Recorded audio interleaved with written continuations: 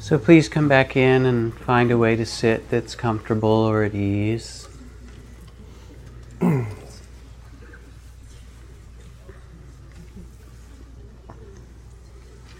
It's particularly full tonight, Lama Surya. It's your fault. Ah.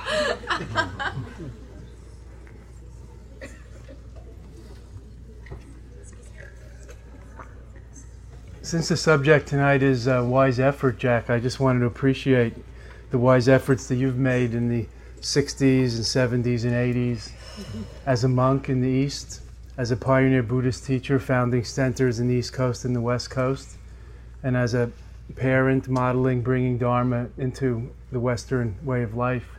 So I think in terms of wise effort, balanced effort, right effort, etc., all the impeccable kinds of effort, I just want to appreciate, and what an inspiration you are to all of us, really. Thank you. Well, while I was busy working to make the meditation center in Massachusetts work for people and out here, you were still in retreat. You were making that effort of 9 years of sitting A slow learner. to become a Lama. I hope that it helped.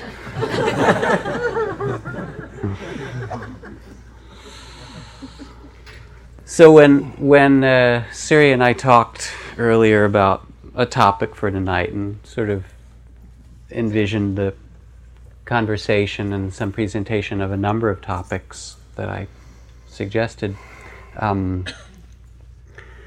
Surya selected wise effort, or sometimes it's called right effort, as something that's really useful to regularly speak about in practice. And so we agreed we'd each talk for 10 or 15 minutes if we can't talk for 10, and then take some time for questions.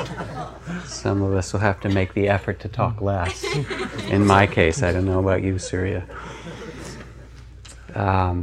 So again, let yourself sit comfortably and we'll speak a bit.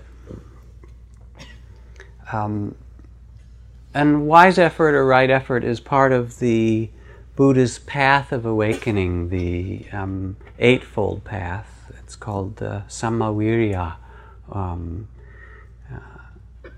And I just like to reflect about effort and energy in meditation and in spiritual life for a bit together.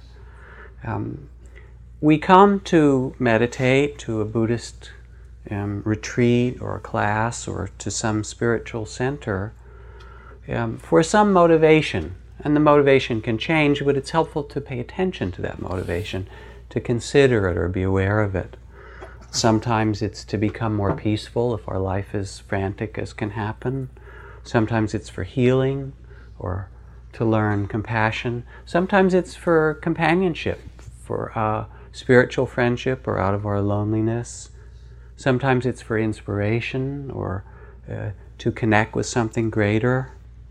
Because today is also Martin Luther King Jr.'s birthday, I'd like to begin by quoting him. He said, "I still believe that standing up for the truth is the greatest thing in the world." So that's his motivation.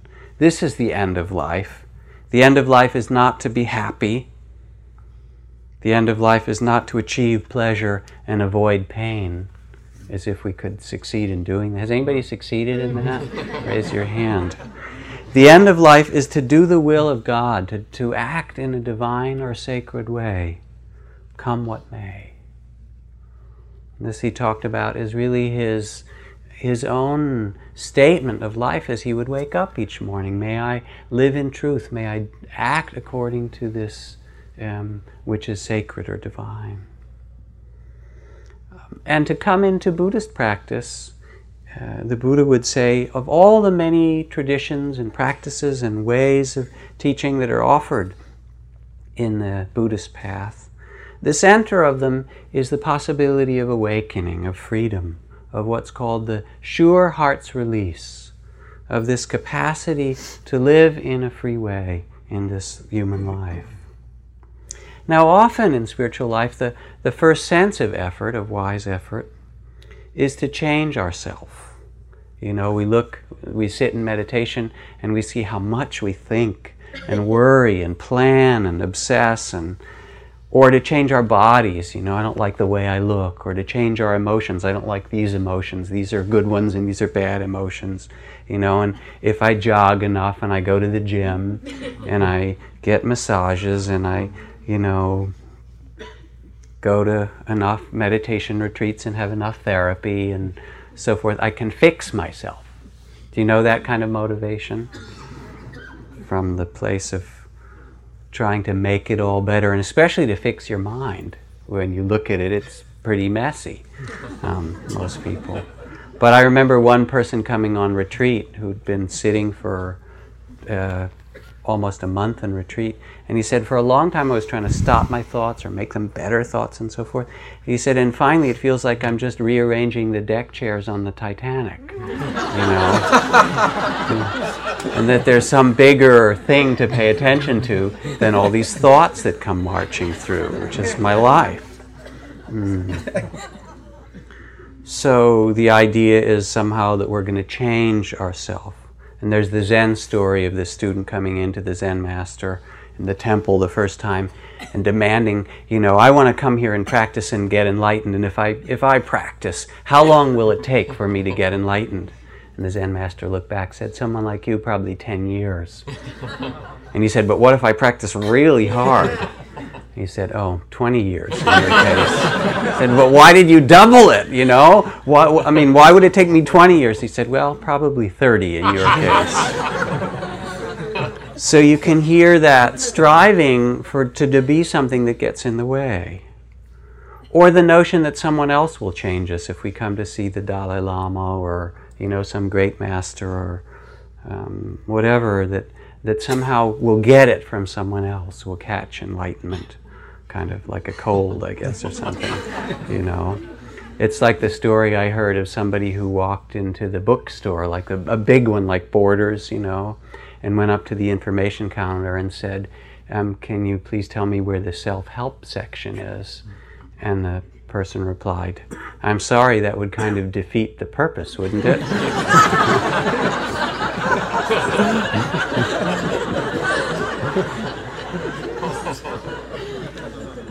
All right, so if we're not going to change ourselves and we're not going to try and get somebody else to change us, then what is wise effort in spiritual practice? One piece of wise effort would be to turn the cooling system off, I think. If you stand up, whoever's there, there's a row of a number of switches, and if you take the second switch and move it, I guess down or up, the second of those switches, whatever direction is the opposite of what it is, that might turn it off. Okay, I think we're cool enough. There are many kinds of effort, self-improvement, trying to become peaceful, all of that, but there's a deeper effort, which is really the effort to know the world for what it is, to pay attention and allow the sense of grace or mystery or that which has brought us into life, that is here, to reveal itself. And in that sense, this wise effort is not so much to change ourselves, but it's kind of a shift of identity, to move from the small sense of self, from what's called the body of fear, which has blame and judgment and lack of forgiveness, which lives under what Chogyam Trungpa Rinpoche, Tibetan Lama, called the bureaucracy of ego. Kind of that great bureaucrat that's trying to control everything, to a place of trust and of presence in all things that are here, to open the mind and maybe quite deeply to trust the heart itself, that we have the capacity as a human being, our own Buddha nature gives us the capacity to be present for all of life, for pleasure and pain and joy and sorrow, and the truth of impermanence, that we can't grasp things, and the freedom that comes when we really accept that. Again, from Martin Luther King Jr., he said, "We will match your capacity to inflict suffering with our capacity to endure suffering. We will meet your physical force with soul force. We will not hate you, but we cannot in all good conscience obey your unjust laws. So we will soon wear you down by our capacity to suffer. And in winning our freedom, we will so appeal to your heart and conscience that we will win your freedom as well." That spirit of the capacity of the heart to move through this human realm and all that's given to us with an openness and a wisdom and a freedom. And this shift of identity requires a very deep compassion. The effort isn't the effort to make things, but to see, somehow to see from the heart. Imagine walking along a sidewalk. This is a commentary from a friend of ours, Alan Wallace. With your arms full of groceries, and someone roughly bumps into you so that you fall and your groceries are strewn all over the ground. And as you rise up from the puddle of broken eggs and tomato juice, you're ready to shout out, "You idiot, what's wrong with you? Are you blind?" But just before you can catch your breath to yell, you see that the person who bumped into you actually is blind. He too is sprawled in the spilled groceries, and your anger vanishes in an instant to be replaced by sympathetic concern. "Are you hurt? Can I help you up?" Our common situation is like this. When we clearly realize that the source of disharmony and misery in the world is ignorance, we can open the door of wisdom and compassion. We do all these things to one another, but it's through not seeing, not understanding the basic principles of life and knowing what brings freedom. So in that sense, wise effort is that to know, to see, to feel when we're caught, when we're asleep, when we're attached or frightened, and to remember, to reawaken, to touch that other, what Ajahn Jamnian, my teacher who comes here often, speaks of as that timeless ground of being, our true nature, that to rest in that openness. And it's not to get something, but rather to trust, to rest in what's so. Krishnamurti put it this way. He said, when the mind is at rest, neither seeking nor resisting a single thing, not struggling with life, then, and only then, is it possible to see what is true. And it is the truth that liberates, and not our efforts to be free. It's seeing or feeling or sensing directly how things are, and making our peace with them, opening to them. And in meditation, in the formal meditation, we begin in a sense with the easy things. Feel our breath, be aware of our body, of the play of emotions, of the mind, how it works, and all the stories we get caught in and make us angry or frightened and so forth. We all have those stories. There's a kind of gentleness in the beginning. But it's not just that. I don't want to say that wise effort is only gentle. It's also ferocious or fierce in a certain way. And there's a dimension of it that is a kind of initiation that's asked of us. Because sometimes you could say, well, it's just opening to what is, la la la. But, I mean, you did 2 3-year retreats, and you warm up at the 3-year retreats with 100,000 prostrations, is that right? Each time. You know, and 100,000 mandala offerings and visualizations, and I mean, maybe you've done 200 or 300 or 400,000, you know, and then you sit and you don't move for hours and hours, and there's a passion as well as a patience, a kind of initiation. And the initiation, whether it's in meditation or through a meditative awareness of our parenting or work or the death of our, you know, of the elders in our family or something, is to find that place of fearlessness and presence or openness of being in the midst of it all. And that asks a lot of us. We begin simply, but then we have to go down to the depths of it.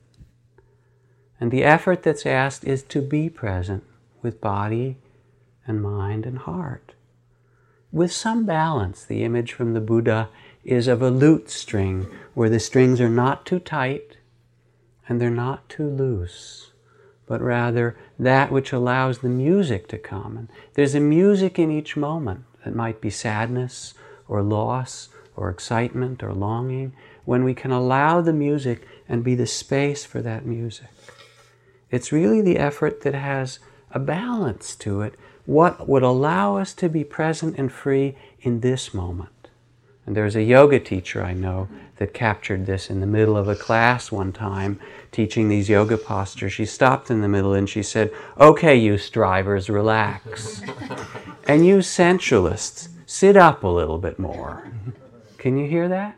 The strivers relax and the sensualists sit up.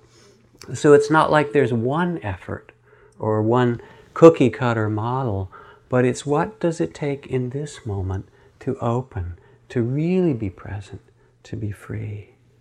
And then there's this great irony that comes. Ramana Maharshi put it this way. He said, there's no greater joke than this, that being reality ourselves, we seek to gain reality. We think that there's something binding our reality and that it must be destroyed before reality is gained. It is ridiculous. A day will dawn when you will yourself laugh at your efforts. That which is on the day of laughter is also here just now. So that's the grace of opening to this truth, knowing that we can open, and yet being willing in some way to find the effort through the places that we contract or frighten, to find that fearless place that says, yes, again and again, this life and that place of freedom is here to be known. Swaha. Thank you.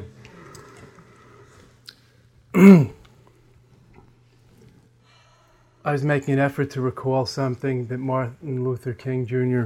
said that impressed me once. He said, "I am not free until all are free." And that really struck me. In fact, the effort of the Bodhisattva, or the awakening spiritual hero on the Dharma path, is really in that direction. It's a matter of great courage, actually. One of the translations of the Sanskrit word for effort, vidya, is courage. As Jack said, effort can also be ferocious. We say fearless effort, or courage, or like inspiration, passion, inspiration really, and courage to take on this vast undertaking. I mean, it's ridiculous. It's like so arrogant, in fact, to take on this vast undertaking, and yet we must, when we recognize the interconnectedness of all that lives. And that the vastness actually helps lift us, doesn't burden us. So when we talk about effort, and as Jack has so eloquently described, the various kinds of effort, right effort, appropriate effort, balanced effort, not just striving muscularly to climb Mount Everest, but also the soaring grace of the eagle or the poise of the hummingbird. That's also a balanced effort in meditation or in life, in finding our own way and being centered and one with that in any particular step of the way. So when I think of wise effort and my own striving and ambition on one hand, and on the other hand, laziness and complacence, it makes me laugh at the absurdity of fighting with either. Because in fact, they're sort of in balance. They come and go, and I continue on. And the more I can enjoy that balance, the better my inner gyroscope is operating, so that I really can enjoy my way, travel my way in my own way, which is the way, the only way. We all hear about the only way. I think we need to find that only way. Not somebody else's only way, however. That's the challenge. So therefore, I think that my effort, and perhaps I would suggest it might be some other people's effort too, could be to find that or travel that only way, which is our own authentic way, which is actually a way of being, not of doing. And being has its own logic about effort, doesn't it? Effortless being. Being is effortless. We're lost in the doings. That's the problem. How can we come home to being? What kind of effort would bring us back to where we are? That's the conundrum. That's the koan. That's the paradox. What would be the right effort or the wise effort that can bring us back to that Achan Jumnian's timeless ground of being, that true nature that we are? How to make efforts to become what we are. That's the paradox. And that's the beauty of it, because the mind can't quite figure it out. So it requires something else, perhaps on the other side of the brain. Perhaps a little surrender or trust. Not the effort to stand on tiptoe all the time, to stand above the crowd, or to climb to the top of the mountain, but also the trust to enjoy the ground, to rest on the ground in every step that we make, and know that we can never stray from that. So when we talk about effort in the Tibetan Dzogchen tradition, for example, we think about the courage to sort of come out of the closet as ourselves. That's where effort is directed, towards authenticity of being, not what we might achieve or transform into, but what we already are and how to return more wholly to that. That's why it's a path of direct access. We have direct access to this being anytime that we dare, that we're courageous enough, that we're passionate enough to settle into it. We are that being. There are many stories of the masters and their monumental efforts at many practices or many years in practice. But I think that the real challenge today is to do it here in our own life. I always laugh when people talk about how many prostrations we did in our monastery retreats, or how many mantras we did, or how many chants we memorized. Because in fact, and I tell you this truly, it's harder to practice every morning before you go to work than to practice when you're over in Asia in a 3-year retreat or a monastery where everything is conspiring to help you do that. But if we can practice every day before we go to work, or when we come home, or whenever, and not only that, a little bit bringing it into every part of every day also, growing in through our workplace, growing through our relations and so on, that's really the wise effort that I am thinking of we need to call forth today. Because that's where we live. That's where the rubber meets the road in daily life. That's where wise effort needs to be applied. How to make the workplace spiritually growthful. How to make parenting spiritually growthful. How to make relationship spiritually growthful. That's where the effort needs to be applied today. Not in counting up 100,000 Ave Marias or Om Mani Padme Hungs or bows to the Buddha. So I feel when we talk about effort today, I like to think about how to call forth the passion that makes effort effortless. The passion that comes from interest, what Buddha called the interest factor or interest in the mind. How to find what's authentically our true calling so that it calls us constantly. So it's an effortless effort that never ends, that goes straight ahead for 1,000,000 years. that doesn't just think how long is it going to take, 10 years or 20 years or 10 lifetimes, because that's illusory anyway, that way of thinking. Again, the effort that can bring us back to our being, which is timeless. What kind of effort would that be that can help us become what we are? So for homework, I want to suggest, and we're going to have question and answers to make this practical. I'd like to suggest that the effort we might apply is to look into ourselves and see what we're seeking. What is our burning question, really? What brings us here tonight, for example? So that our efforts might be directed in the shortest possible way towards the fulfillment of our quest. Not rushing, striving as hard as we can, but perhaps not in quite the wise or the right direction, as in not the wise or right direction for oneself. Because the right or wise direction for oneself includes all. Let's not get confused about that. So I think if we can make it very personal, again, I exhort you, and this is kind of a rhetorical question, to look into what is the burning question, what really drives us or brings us here. What are we looking for? What's our motivation? Not say, oh, I should have a great motivation to save the world. The truth is, what is our motivation right now? What brought us here? What's bugging us? Let's make efforts to look into that. And I think then all will be revealed. So now I'd like to open the floor to questions. Please ask us whatever. Do we need to pass a microphone, Jack? I don't think so. Okay. I think would take a long time. Please feel free. Anything you ever wanted to ask about Dharma but were afraid to ask, this is the chance. Ask the Lama.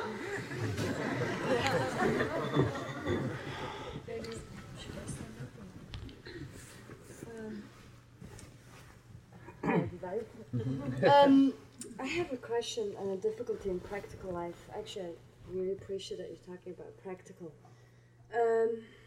I'm struggling with my small self, my ego, and with being spiritual, go beyond small self. And it's very difficult to have compassion for the both. It's like confusing whether I should contemplate and then feel into my small self and have compassion for it, especially when you're in a relationship. What to do?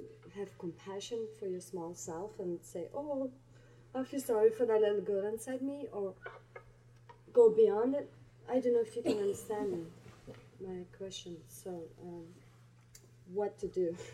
Jack's married, you should ask him.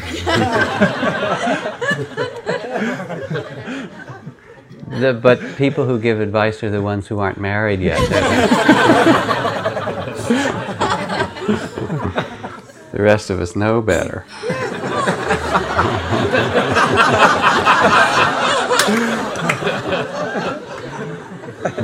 Want to repeat the question? Yes, I hope most people heard it because it's a little complex. But in short, the apparent conflict between the small self and the spiritual life, or the transpersonal self, or going beyond the ego, especially in relationships.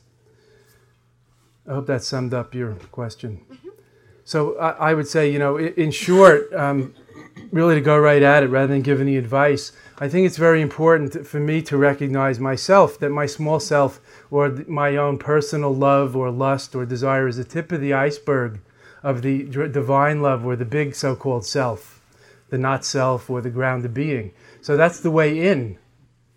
That's where we live, not to try to get rid of that. I detest hearing in the spiritual ghetto where I live how we have to slay the ego on the battlefield of the Dharma or something like that. I mean, poor ego. And we always say that we have to grow up and have a healthy, individuated ego. You have to become somebody before you can become nobody. before you can transcend the ego. I think I'm probably quoting Jack Kornfield on that, but, just channeling here. I get royalties later.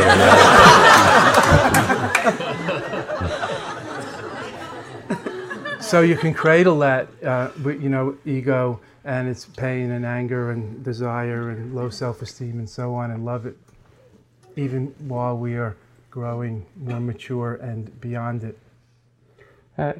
Let me add, in just another language to say the same thing, that in many people's journey there is a dimension, especially in the beginning for some years, that really is about healing, that there are ways in which we have hated ourselves or one another or been hurt in grave ways. And as we begin to pay attention inside, that surfaces. And without compassion, the journey really can't happen. We go someplace else and we're not here. But if it were just that healing, it also wouldn't be complete. The healing is a piece, but that then has to lead us to the sense that allows us, our mindfulness or our awareness to shift from identifying and saying, well, this is who I am. I'm this 3-year-old or this 12-year-old or whatever who was hurt in this way. If that's all you are, it's a very limited identity. And the teaching from the Buddha and the teaching of awareness is that we can see that and, in a respectful way, and also discover that that's not all of life, that that's not where freedom lies. So both of those are true, and they both need respect. Please.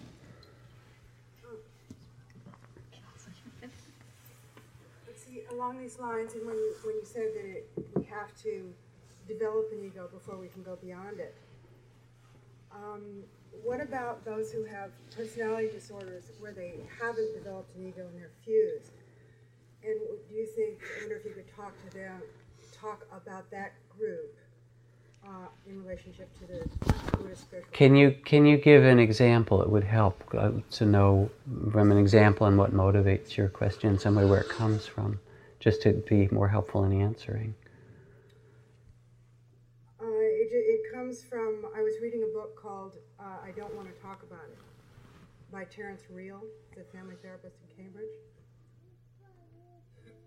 And what was in the book that raises the question? It was talking about intimacy, and he was talking about how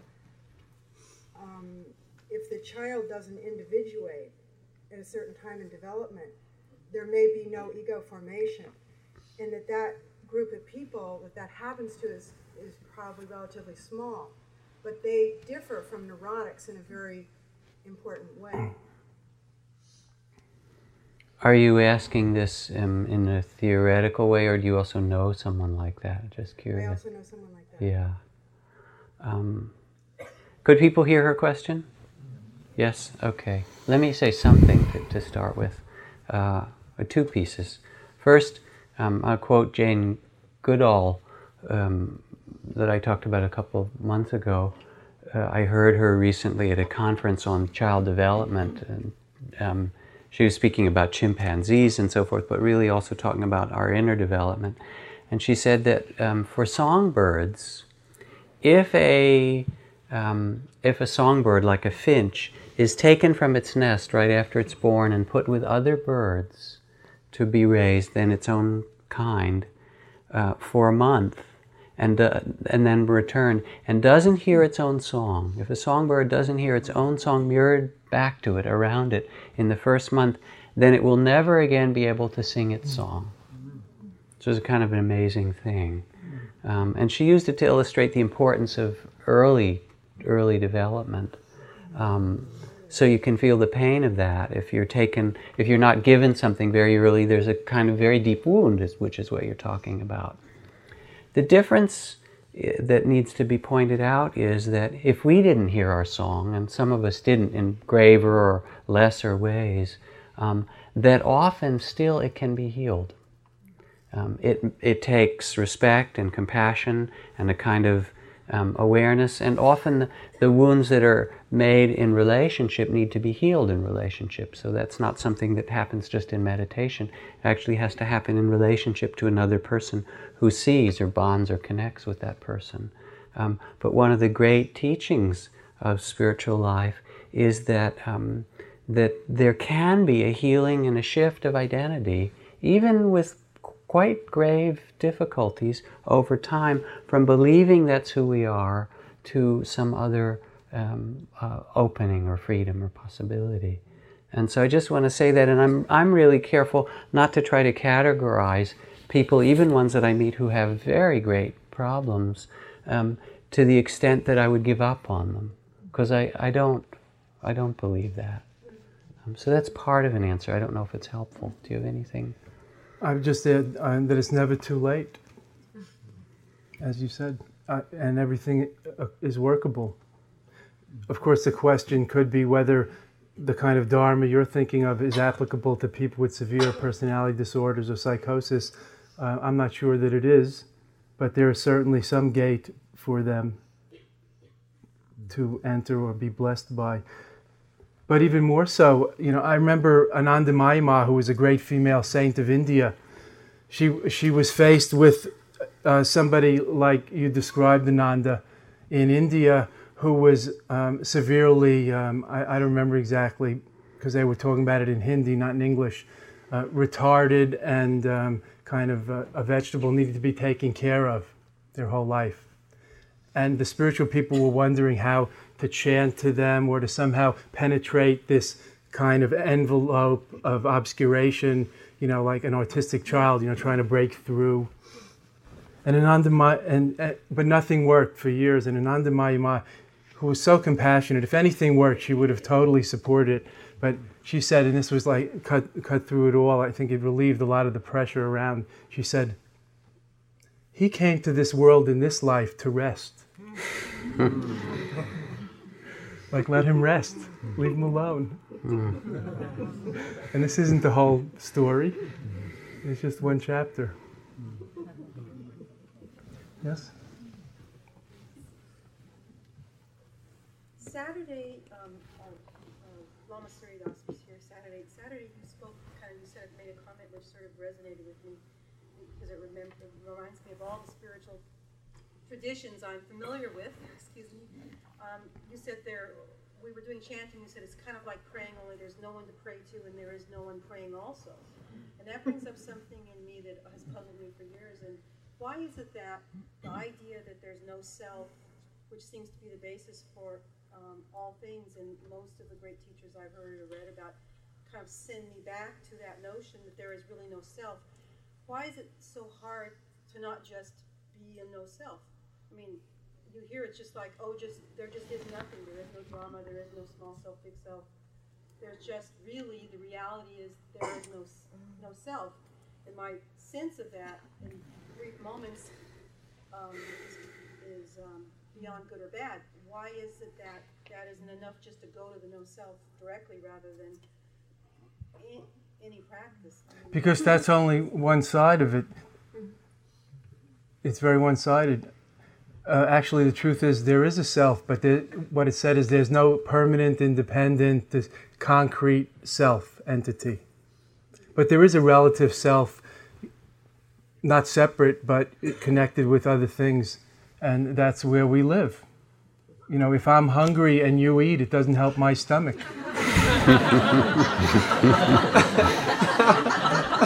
Unless you're on a diet, right? Right, thank you. I'll take your advice, thank you.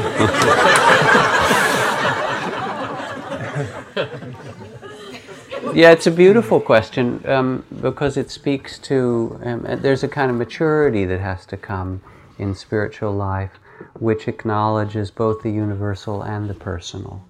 And in some ways in the beginning we can be quite idealistic and therefore say it's all empty or it's all divine, it's all grace, and therefore I don't have to worry about or it's all one. All one. I don't have to worry about the racism of the country or the hunger of certain homeless people or whatever. It's all one. And so there's a kind of spiritualization that we can fall into that denies also the respect for the personal that's equally true. And in some way, even these last two questions are related, because you mentioned the quality of intimacy, how to have an intimate relationship. Zen Master Dogen said that to be enlightened is to be intimate with all things. It's not a movement away from, but actually a freedom in form as well as outside of form. So there are these two dimensions that both need to be seen, felt, understood, lived in, a place of awareness and freedom that's beyond self, that you point to, and also the very personal, immediate life that we have with that same sense of respect and freedom. Please. I've been wondering about this for a long time. It's about the distinction between desire and ambition and will to do. Because when I first was thinking about the absence of desire, and I feel this in my work a lot. I find desire and ambition painful because I have I'm an actor, so it comes into play specifically. I have the desire to do the work very well, but then there's these things that are out of my control, right? Whether I get a particular thing and whether the world recognizes it in a particular way. So I try to get rid of that. But then I wonder what motivates you to do well if you don't have desire and ambition. And if I get to a very peaceful place without ambition, then I'm less likely to take the actions I need to take to sort of move things forward and do something good in the world. So it's a great question. Sometimes when I fly around to retreats and I sit next to someone on the airplane and they'll ask me what I do, and depending what mood I'm in, I'll say I'm in sales, or I'll say I'm in theater in a certain way. So I have a lot of respect for theater. But also, it's a very deep question because there's a kind of confusion. These kind of questions, whether it's about the universal and personal in the way that was asked before, of self and no self, this is really the question about desire. And it's not well translated into English because there's a common spiritual thing, you're supposed to be without desire. Desire is the cause of suffering. And if you could get rid of your desire, then everything would be fine. And that's not a very accurate or clear or truthful way to look at the energy of life. There is desire that's grasping, that creates suffering. There's desire as will to do, you talked about it as Jaitan, and I'm going to talk about it more next week actually, which is a more neutral energy that can be associated with greed or grasping, but it also can be associated with creativity or love or compassion. But even more than that, I'll go another step, there's a place for ambition. And I would say that as somebody who's had a fair amount. I've been an ambitious person at certain times, an ambitious meditation teacher or whatever. You know what I mean? Oh, never mind. And that's the part where Blake said, if the fool would persist in their folly, they would become wise. That it's also important not to deny that part of our humanity. I think we're here really to study the nature of mind and of happiness and suffering, not to immediately take a new ideology and condemn some part of ourselves, but to look at it and see in what way does, even more than ambition, in what way does our intention, our hope, our longing, our aspiration serve us, and in what way does it entangle us, where you go for the part and you're so uptight about whether I'm going to get it, it makes you unable to do it. In what way does it cause suffering?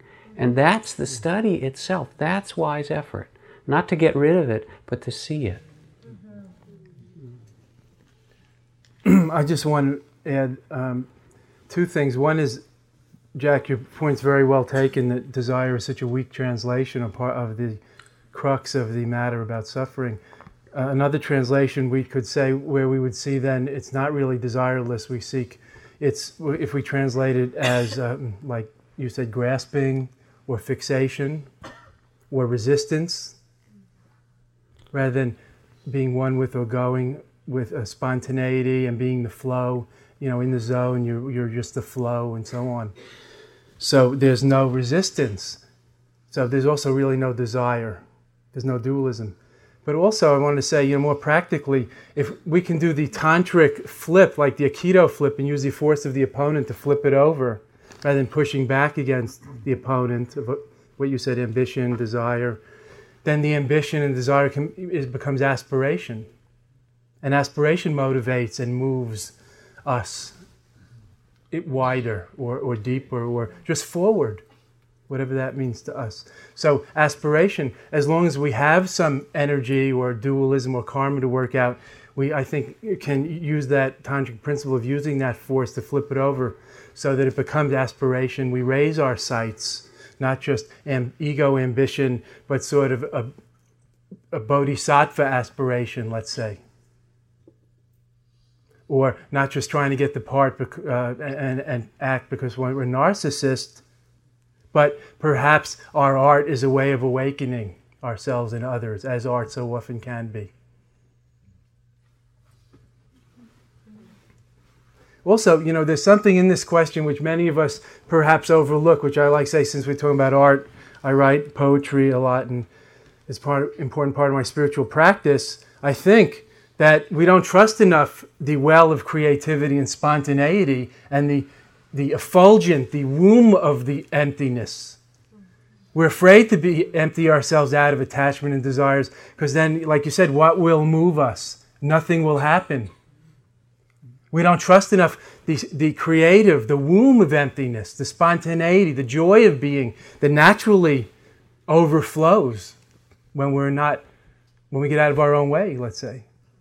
When we empty ourselves out a little so it can come through us. And that's more our natural mind. We could trust that more.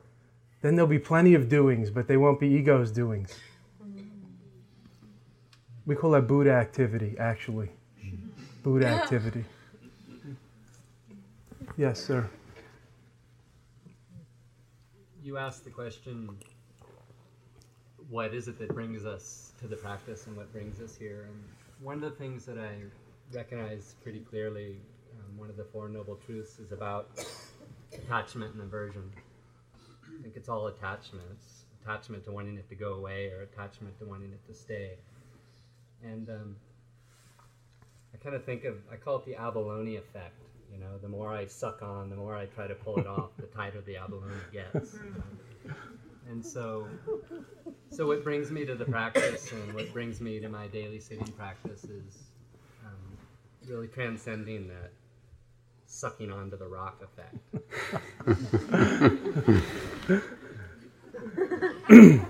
The abalone likes it better that way too, yeah. Did you hear the question in the back? He said that he was trying to respond to Surya Das's question about what brings one to practice, motivation. He said in his daily practice, it comes from the second noble truth in the Four Noble Truths of the Buddha, which is that suffering is caused by grasping or attachment, and he feels that attachment or aversion, which is another form of it, not wanting to feel, as a kind of abalone effect of holding tight to the abalone, and the more tightly you hold on to the abalone, the more tightly it closes and won't open for you, and feeling the pain of that. Is that correct? And wanting to release it. Did I get it right? So becoming free of the attachment. And so how to become free of that grasping, that attachment, that aversion?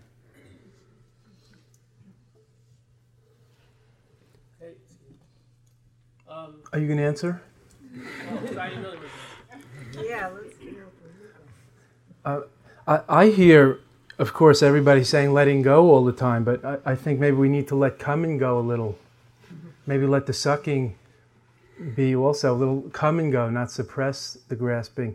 In fact, maybe we could experiment with holding on as long as possible and see what happens. See if it doesn't go by itself. We hold on so hard we start to get rope burn because things are moving along.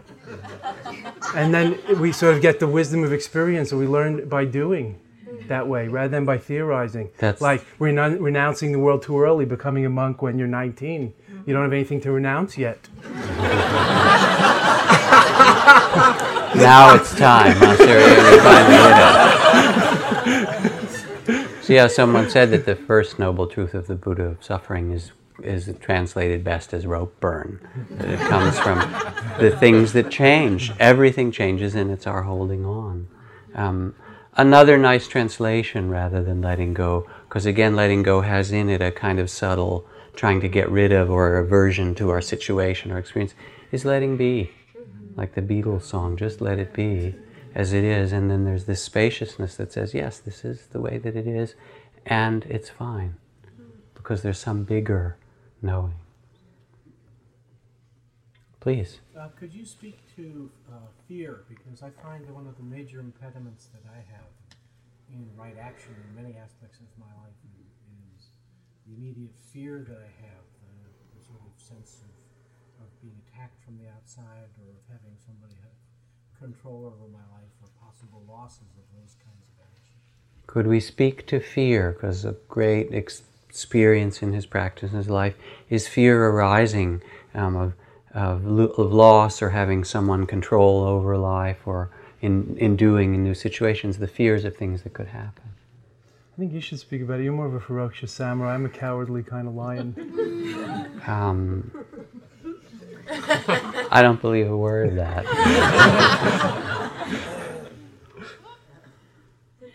But I will say something about fear. A couple things to start with, and then Surya might add to it.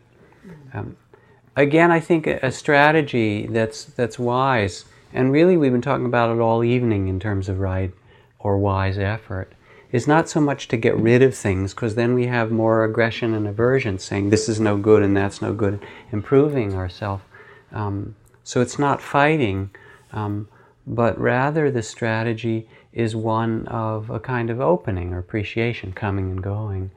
And for fear, especially those of us that have a lot of fear, or fear is a part of frequent experience, it's more like befriending it, becoming a friend with fear, noticing the contractions in the body, noticing the stories that it tells, because it tells the same story again and again. It's got the top tunes it turns on, and top 10 tunes. There's the fear story again, and you hear it. Real boring. It gets boring in a way, and so it becomes interesting to get a little bigger than that and say, all right, let me experience fear. There's a hole in the body, the breath stops a certain way, there's an emotional tone, and if you pay attention after a time, it's almost like you can become friends with it, so that it gets to the certain point where fear comes and you say, oh, fear again, I know you. So that's one piece. There's a certain compassion in that. Just a second small thing to say about fear is that I actually see it, again, to turn it a little, in a slightly more positive light than that. And that is my experience of fear, is that it comes when I'm moving beyond the small sense of self and what I need and so forth, to either trusting or letting go or changing in some way, even if it's a difficult change. And so I experience fear as the membrane between what I know and something new. And in that sense, it's got a little sign on it. When I feel fear, the translation is about to grow, right? And I may not want to grow, right? I don't want to grow. But actually, when fear comes, it says, I'm about to get bigger, about to experience something beyond what I've held on to. And so it becomes interesting then. Yeah, well said. I was just going to say exactly what Jack said.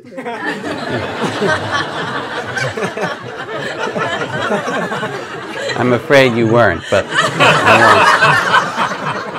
won't. But the way I was going to put it, it is exactly what you said about to grow. Is it's like a treasure map, and the fear, it's like X marks the spot. That's the fear. If you can hang there, dig there, whatever, that's where most of the treasure could be, because that's such a big one. It drives us so unconsciously, it's hard to uproot. So really, fear is like X marks the spot. You say, what is your greatest fear? What are you afraid of? What would it take to be able to dig there, or just sit there on that spot and be with it a little? Of course, we all know what the polls say about Americans' greatest fear, don't we? It's not the fear of death, by the way. It's a fear of public speaking. So, which introduces the notion of, as we Buddhists would say, the unreality of these emotions. I mean, it's a real emotion. You feel it. But fear of public speaking, just look at that. What a chimera, what a bogey person that is.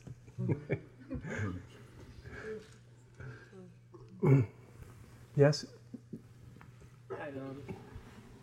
About 10 years ago, I became clean and sober. And one of the things I've always wanted to ask is that at that time when I went through that process, I did a thing where I surrendered my will to a higher power of my understanding. And it's sort of like, it gave me this like focus of like, how to like let go and surrender myself. And I've been a couple times, I've told people that I'm involved in Spirit Rock and Buddhism. One time this one guy said I was like committing spiritual suicide or something because, Buddhism like believes in nothing or something. I don't even know if he really knew what he's talking about, but... Yeah, he did. I didn't know how to so all of a sudden, here I was, committing spiritual suicide or something. And so I've always wanted to ask. And you keep coming back.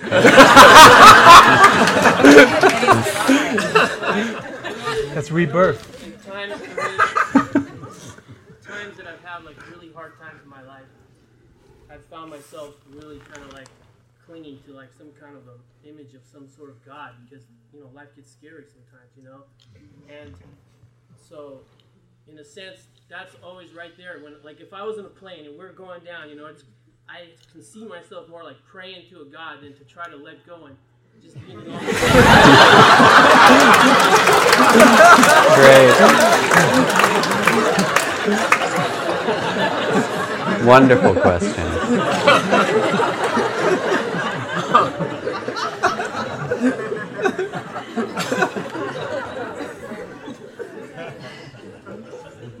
I think I want to say something radical here as a Buddhist teacher, that in fact, and I really believe this, having taken a census of all the Buddhists in the world, most Buddhists, similar to you, pray to some kind of God. All the Tibetan Buddhists, if a car is, coming right at them, they're supposed to pray to their guru or to Buddha or say something, not, let go or just like go into the light. And if you go to Burma or Thailand or places, Laos, the main relationship people have, they go to the temples to make offerings, to express a certain generosity, and to pray in a way. They bow to the Buddha and say, please help. There's a tremendous devotional quality to something larger than oneself. I also want to respect the 12-step work that it sounds like you've done, because if someone works the steps in an honorable way, it's an extraordinarily deep spiritual practice to take an unflinching moral inventory of one's life, to surrender to something greater than oneself, to live in a clean and sober way. That's a very honorable and wonderful path of practice, and to include meditation as 11th step work really is, to find that way so that your life is in harmony with that deep knowing that we all have. It's not that it's absent in us. The remarkable thing is that we all know it, we all have it, but how is it that we can bring that alive in our life? And when the plane goes down, whatever works, to bring that alive. I actually do metta when the plane, for me, that's my practice, when the wings are shaking like that and everyone's holding, and I just kind of like try to hold myself and the plane and everybody else in a kind of loving compassion meditation, and that settles me even while the plane goes down. So far it's worked. It worked. So far. So far. Buddhism is kind of an 8-step recovery program, isn't it? To recover your true nature. Right, recover your true nature, recover from yourself your true Buddha. to something else. Do we have time for a few more questions? Yeah, we have a couple more. No, a couple more. Please. Thank you for being here. Let me say this. Well, last time you were here, about a year, almost 2 years ago, I asked how to work with getting more of an acceptance of a non-dualistic state. And you answered to me, which almost floored me, was to go forward to those things that I had resistance and fear of, and to move away from those things that I desired and clung to. And in that process, I've come to notice that there's a striving in that. And I wonder if there's a recommended or a additional way that one becomes attuned to noticing that striving, and also or noticing when one is more in that relaxed state of flowing with things. Yeah, it's called meditation. Meditation is not really something to do, it's something to be. But in the beginning we learn it like a technique to do, to get more used to being. We try to concentrate, we try to relax, we strive to, learn to sit perhaps longer or something. But it gets deeper than that, and the striving goes out of it, and we get more to things like called choiceless awareness, just sitting. These are all technical Buddhist terms. Non-meditation, as we say in Tibetan, and so on. That doesn't mean you have to do it by sitting either. There's a way of finding that, letting go in any moment of life. What do you think about that, Jack?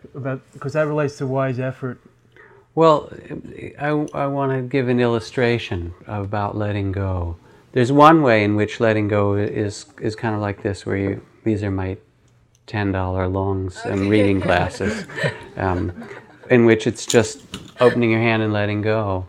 But there's a danger with that kind of letting go, again, with sort of circling back, because there's some sense of, well, it's sticky, I don't want it, I don't like, get rid of it. And so maybe a different image is that. Because you asked about striving. With this one, you're trying to get rid of something.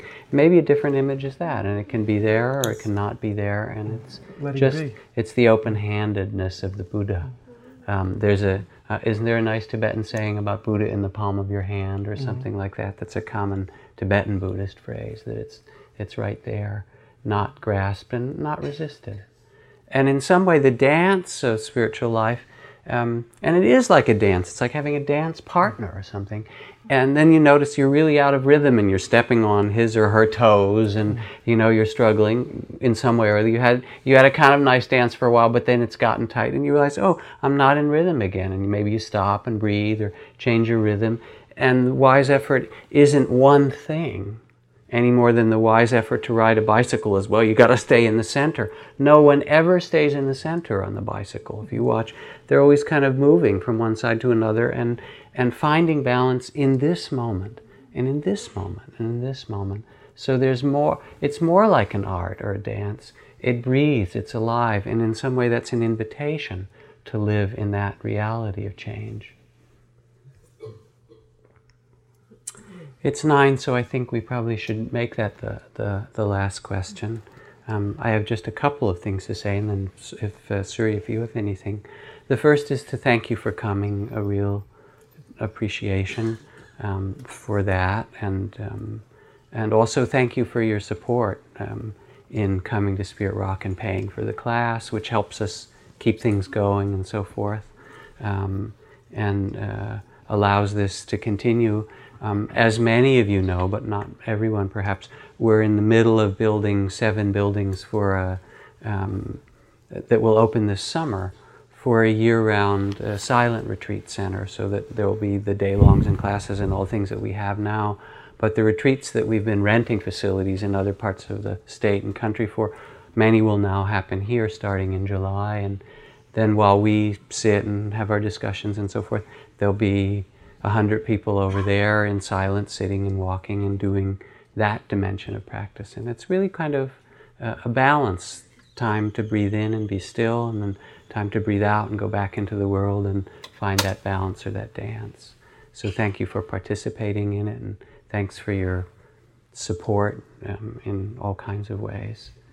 I'll be here doing the talk next week, and then I go on my own personal retreat for a couple of weeks, and so I think Guy Armstrong and Lama Paulden, Caroline Wood, who's an American woman living in San Anselmo, who's also a Lama, will be doing Monday nights in a few weeks from now.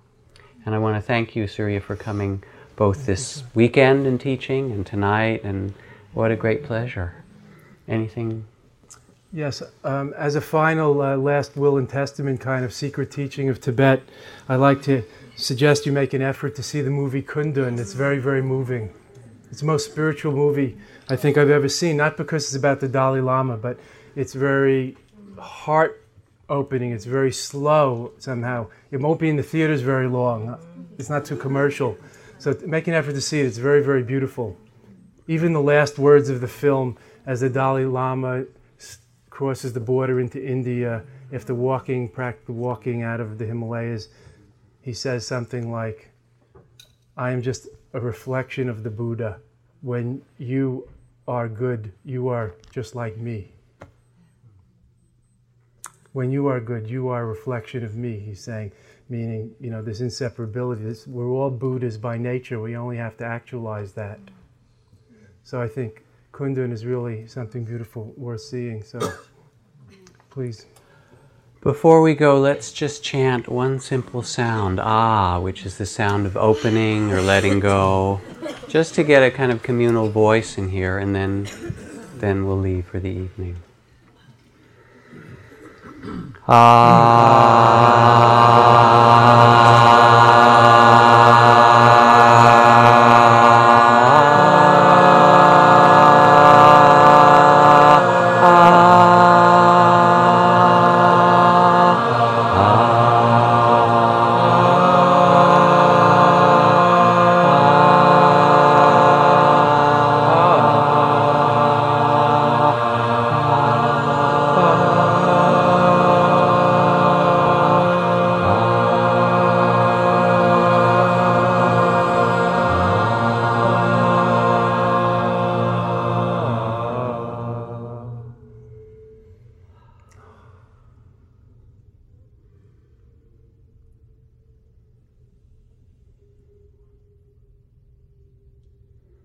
May your week be filled with that space after. Thank you for listening. To learn how you can support the teachers and Dharma Seed, please visit dharmaseed.org/donate.